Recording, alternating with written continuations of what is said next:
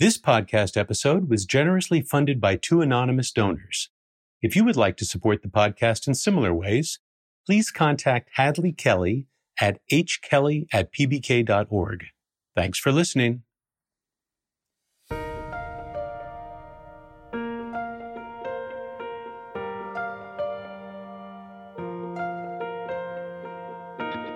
Hello and welcome to Key Conversations with Phi Beta Kappa.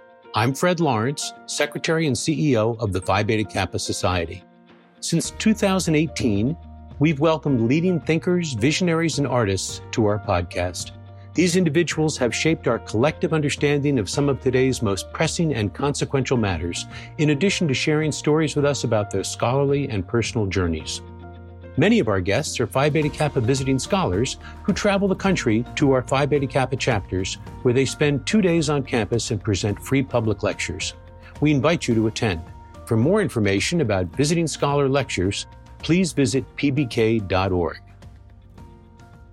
Today, it's my pleasure to welcome Professor Edward L. Ayers, who is the Tucker Boatwright Professor of the Humanities and President Emeritus at the University of Richmond. Among his many accomplishments, Professor Ayers has been named National Professor of the Year, received the National Humanities Medal from President Obama, and was a finalist for both the National Book Award and the Pulitzer Prize. Today, he is Executive Director of New American History, which is dedicated to sharing innovative work in words, maps, audio, and video with broad audiences and the nation's schools. And his latest book is Southern Journey, The Migrations of the American Past, 1790 to 2020. Welcome, Professor. Glad to be here.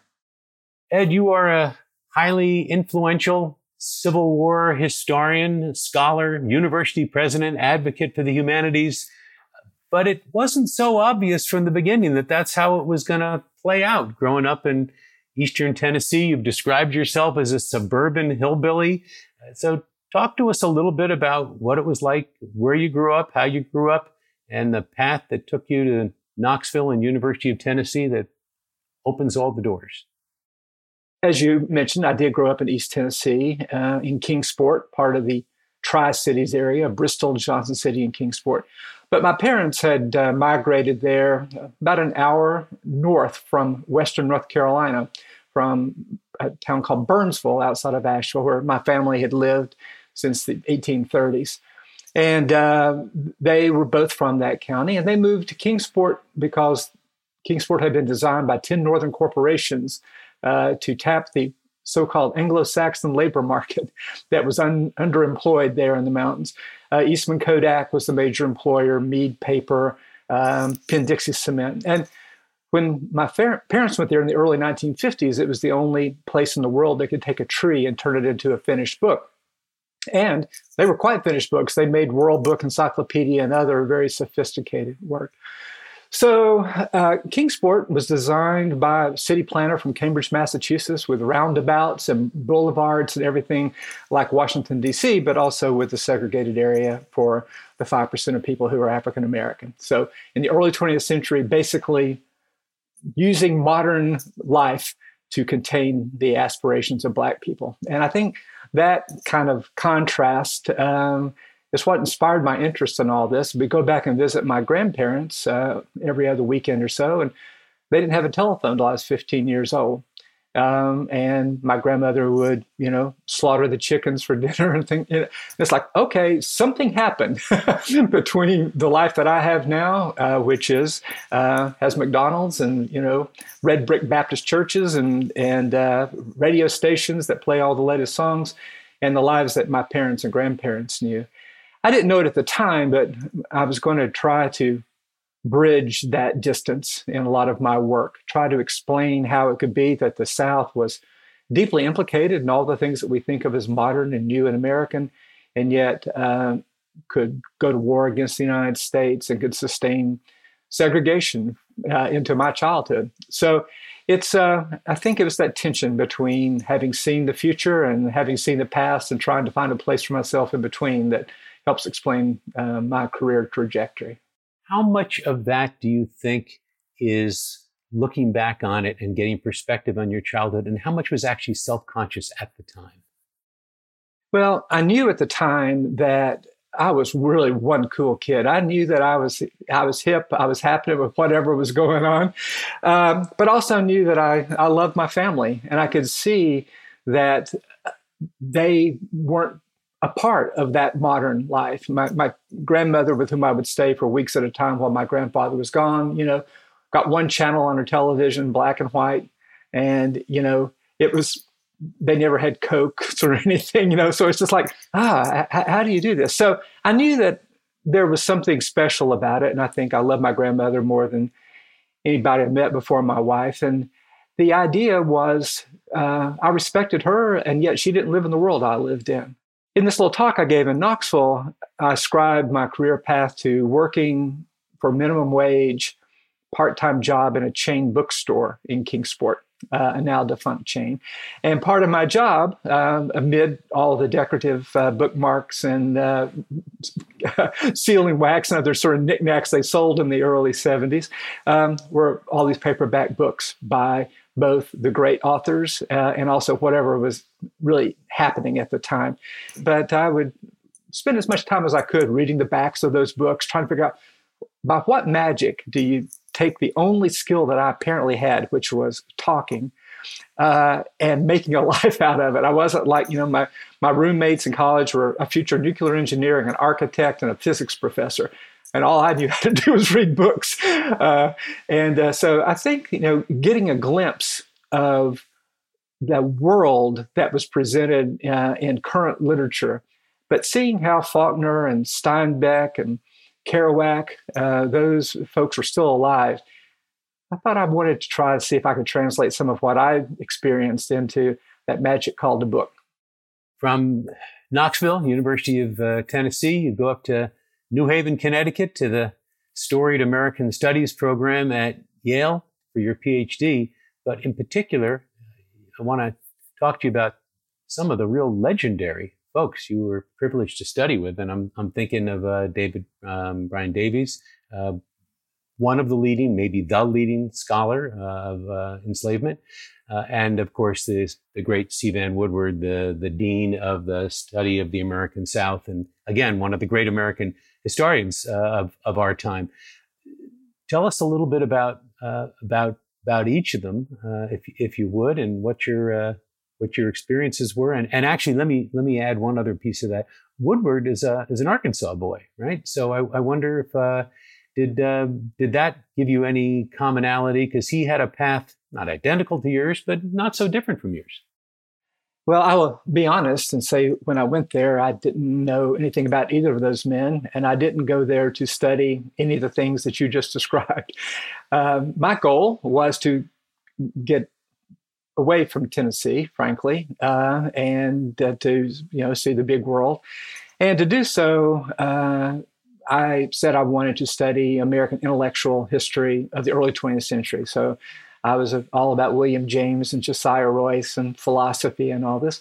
And my wife and I, who we were quite young, got married right after college, went up there. She has the same accent I do, maybe a little more mellifluous, but and suddenly discovered that I had an ethnicity that I had not recognized before, that I was a white Southerner. It just hadn't, everybody that I knew was the same. We'd never been anywhere. I'd never met anybody else. And suddenly I was interesting in ways that I had not anticipated being, but in a kind of, quasi-exotic way. And so I became aware of that identity. At the same time, I discovered something I'd not known about, which was the new social history of the early 1970s, quantification and democratization. We could include now, imagine this, writing the history of women or Black people, or immigrants. And I put those two things together and said, whoa, I can write about anybody. It doesn't have to be William James. And I can use these new methods. Maybe I could write about the people I actually know about who don't seem to be in these books. Of the people who are being recovered, Black and white Southerners did not seem to me to be recovered in their full humanity. I think that I never expected Woodward to be my advisor.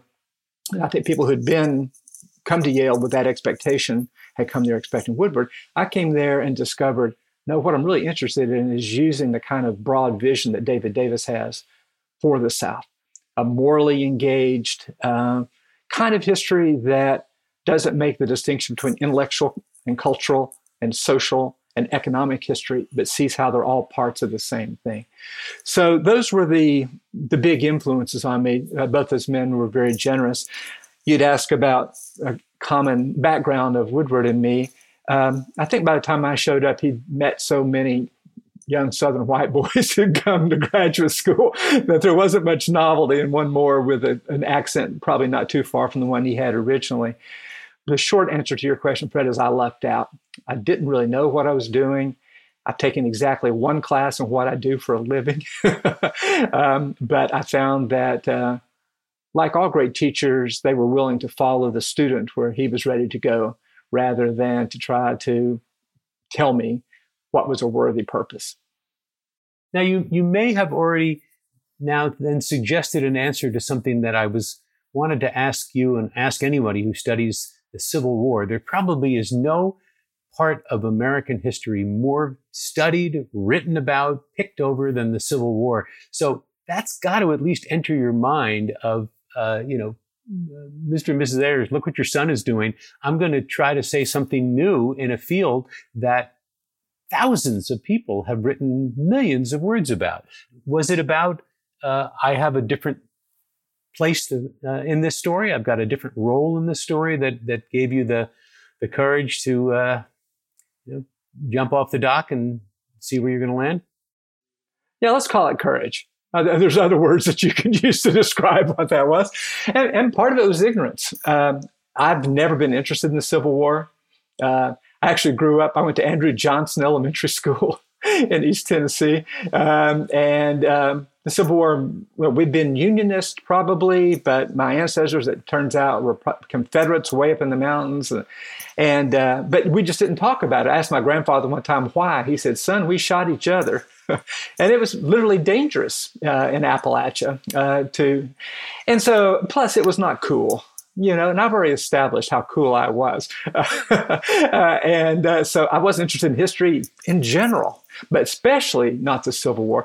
And, going to graduate school in the shadow of Vietnam, military history was widely frowned upon. So my first book to prove to mom and dad that I was a legitimate person was actually writing something that you know a lot about, crime and punishment in the American South, right? And so I thought I should be able to explain to people why chain gangs and convict leasing and murders and all that, everybody associates that with the South, lynching.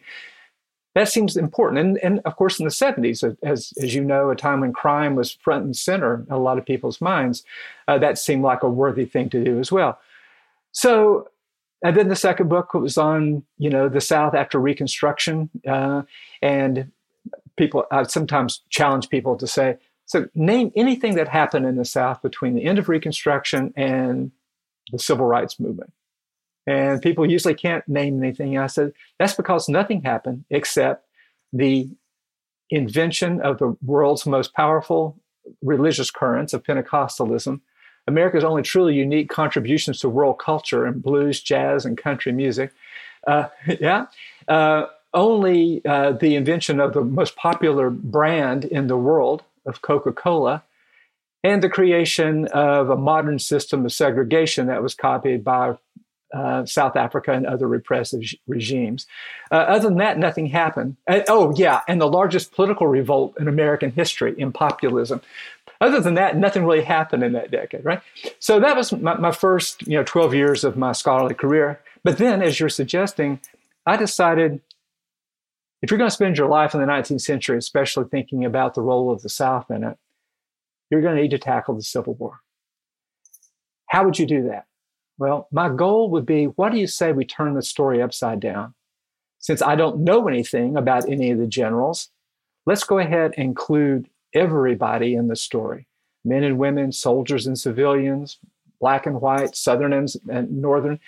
So I began with the idea of writing a kind of history and using the Civil War as the lens, rather than being interested in the Civil War for its own sake. I was teaching, my big class at University of Virginia was the rise and fall of the slave South. And the pivot in that fall was the Civil War. So I began it with the idea that this is fundamentally an African American story. Let's start there and then think about how the most important thing that ever happened in this country, which is the end of perpetual bondage for 4 million people, happened. So that was the question. The question really wasn't about flanking maneuvers somewhere or that sort of thing, but rather, why did it matter? How was it resisting the way we teach it in the schools and the dominant historiography, which is that you have a modern North and an anti-modern South, and the modern North recognizes that it's going to have to vanquish the South if it's going to be a just nation, and so goes to war to end slavery. Just unfortunately, none of those things are true. But the North did mobilize itself. The North, otherwise known as the United States, did have this moral awakening within the war. So that became the issue. How did the North in some ways become better over the course of the war? At the same time, the South in many ways descended to an even worse version of itself and tried to destroy the United States. So the second volume is called The Thin Light of Freedom, which is to remind us that freedom was won, but it was not a blinding light. People were struggling toward it. So, but that's testimony to my determination to get as close to the ground as I can, to understand why people do the things they do. They don't do it for ideology. They do it for the things they believe, which are not the same thing. Tell us a little more about the New American History Project that you're executive director of. Who's the audience and where is that heading? So several tributaries flowed together. So when I was at the University of Virginia, in this Civil War project we were talking about, I created something called the Valley of the Shadow, 2 communities of the American Civil War, which gathered, and this began 6 months after the web began. So, so we had to reinvent it over and over again. But it's, had many, many millions of users and still does today. But it was really hard to build because none of the tools that we take for PDF files didn't exist, for example, when we began. And so we had to work with computer scientists to think about how would you write a program that would allow you to see a page of a newspaper, or how would you actually conduct a search of the manuscript census and so forth. So we'd done that for 14 years. That was all done. I became Dean of Arts and Sciences in part so the university would help fund that. And because I wasn't doing all that data input, but my graduate students were being paid. And so I took that administrative job to help sustain that. So we had that. When I went to Richmond, they said, we really love this digital stuff that you're doing. Would you create a lab at Richmond? And of course, just as if I'd been a scientist, that's what they would have asked me to do. And I said, yeah. So I created the Digital Scholarship Lab. And I said, unlike 1993, when we began the Valley of the Shadow, there is a impossibly large amount of data that's already digitized. The whole point is not turning the analog into the digital, which had been the point in the 90s, but rather making sense of these immense amounts of information. So what is the most prevalent form of information? Census data. And what is the most exciting new technology? Geographic. So we've created American Panorama with support from the Mellon Foundation, a digital atlas of American history. And you'll notice a theme in my work. I didn't do it myself because I was being president, but I hired 3 really talented people, helped to get the grant. And so there's maps on there that are spectacular, that do things, for example, that shows the country of birth origin of every county in the United States from 1850 to the present. You click on that county in that year and it sends out tendrils around the world where all the people in that county had been born. Then you can choose that nation that people had been born, click on that, and it shows you where in the United States they live. So it's a billion pieces of evidence, right? But it's done with this beautiful, and it's my motto on all this, it looks good enough to sell, but I'm giving it to you, right? And because I knew that many students don't learn well from reading a textbook. I'm not sure anybody really does, frankly. But everybody can see themselves in a map of the United States and to see where they live. And so right now, my colleagues there have created Mapping Inequality, which is about redlining. And it's used, it's in the news all the time. It's in U.S. USA Today this week about actually making how it is that segregation became sanctioned by the federal government working with banking, woven into every city in the United States. So you had this kind of digital model that. Then I made a TV series called The Future of America's Past, where I visited places where history has happened. And then I had this podcast, Backstory, where we, for 12 years, made 350 episodes. And so I had audio, I had video, I had representation of digital data. But what I really needed to add was a project I ended up calling Bunk, which is named after the Henry Ford quote, is that history is more or less bunk. The only history that matters at Tinker's Dam is the history we make today. So Bunk is a real-time curation of representations of the American past in all media every day. So when you go to bunkhistory.org, which you can also receive through newamericanhistory.org, it's fascinating array, and you can see that people are using history every day to persuade you of something, to identify you, to sell you something, or to entertain you. And it turns out history is fascinating, and it's in every kind of magazine and publication. So there's a team at University of Richmond of 6 students, and then I have Tony Fields, our producer. It's all elaborately tagged. So you find an article about something you're interested in, you click on that, it sends you to the original, but it also sends you into a web of things that are tied by the same time, or the same place, or the same person, or the same topic. And all this is a way of sort of crystallizing the history that's in the air. I dare you to go look at it and not get pulled in, because and there's over 8,000 articles in it now, and it's different every day.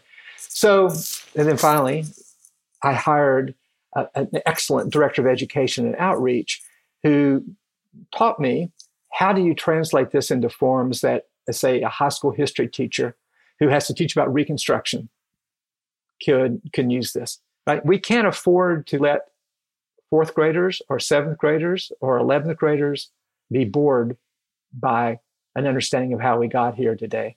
So we're making these beautiful projects, nonpartisan, free, open educational resources to try to enliven the teaching of history. And we're working with community colleges, and it's also used in elite colleges as well. So that's the idea, is trying to give as many passive entrants into the American past as we can. And whichever one appeals to you, we hope that you'll follow into things you didn't know before.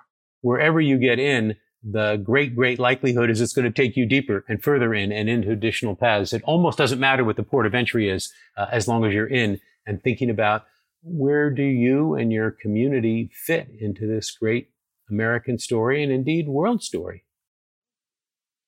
Exactly. I need you to do a promotional spot for us. That was great, Fred. Now, one of the questions I like to ask my guests on Key Conversations is to recommend a book or a couple of books for our listeners. Phi Beta Kappa members are typically big readers, and I'm going to assume that people have read a lot about the Civil War, but I'm interested in ones that are maybe surprising, that people wouldn't have necessarily read, that would expand their knowledge in the field. This is a book that people probably have read, but I want to call attention to it because it's very much in public debate right now. Toni Morrison's Beloved. It's about the Civil War, if you think that the Civil War is about slavery, right? And that is the point. I find that it's hard to see slavery in the American past in the way you can in the Civil War, all the monuments and things. Something we're working on in Richmond is to make visible the domestic slave trade, where 400,000 people were sold out of Richmond to other Americans. And yet there's no way to see that. So I think Toni Morrison makes that history of slavery palpable, and it's hard to read because slavery was hard to live. And so that's what I would like to say on that front. And a wonderful counterpart to Beloved is David Blight's Prophet of Freedom, Frederick Douglass, which I'm just reading very carefully again right now for the book that I'm working on about America before the Civil War, and struck by the example that Douglass holds up of bravery in the face of every kind of opposition and threat. and the bravery that David Blight shows in taking on this remarkably vital and broad biography. It's a heroic act of scholarship. I couldn't help but think, as we've been talking today, Faulkner's famous aphorism, "The past isn't over; it's not even past." It animates so much of what we are, our sense of ourselves, as we continue to try to move forward. We certainly can't make any progress as a country if we don't understand where we've been. I'm grateful for your role in that. As a member of the American Academy, I'm delighted that you're a visiting scholar for Phi Beta Kappa, and we'll be spreading that wisdom through many of your visits on behalf of Phi Beta Kappa. And I deeply appreciate your sitting down with me today on Key Conversations. It's my pleasure, Fred. Thank you so much.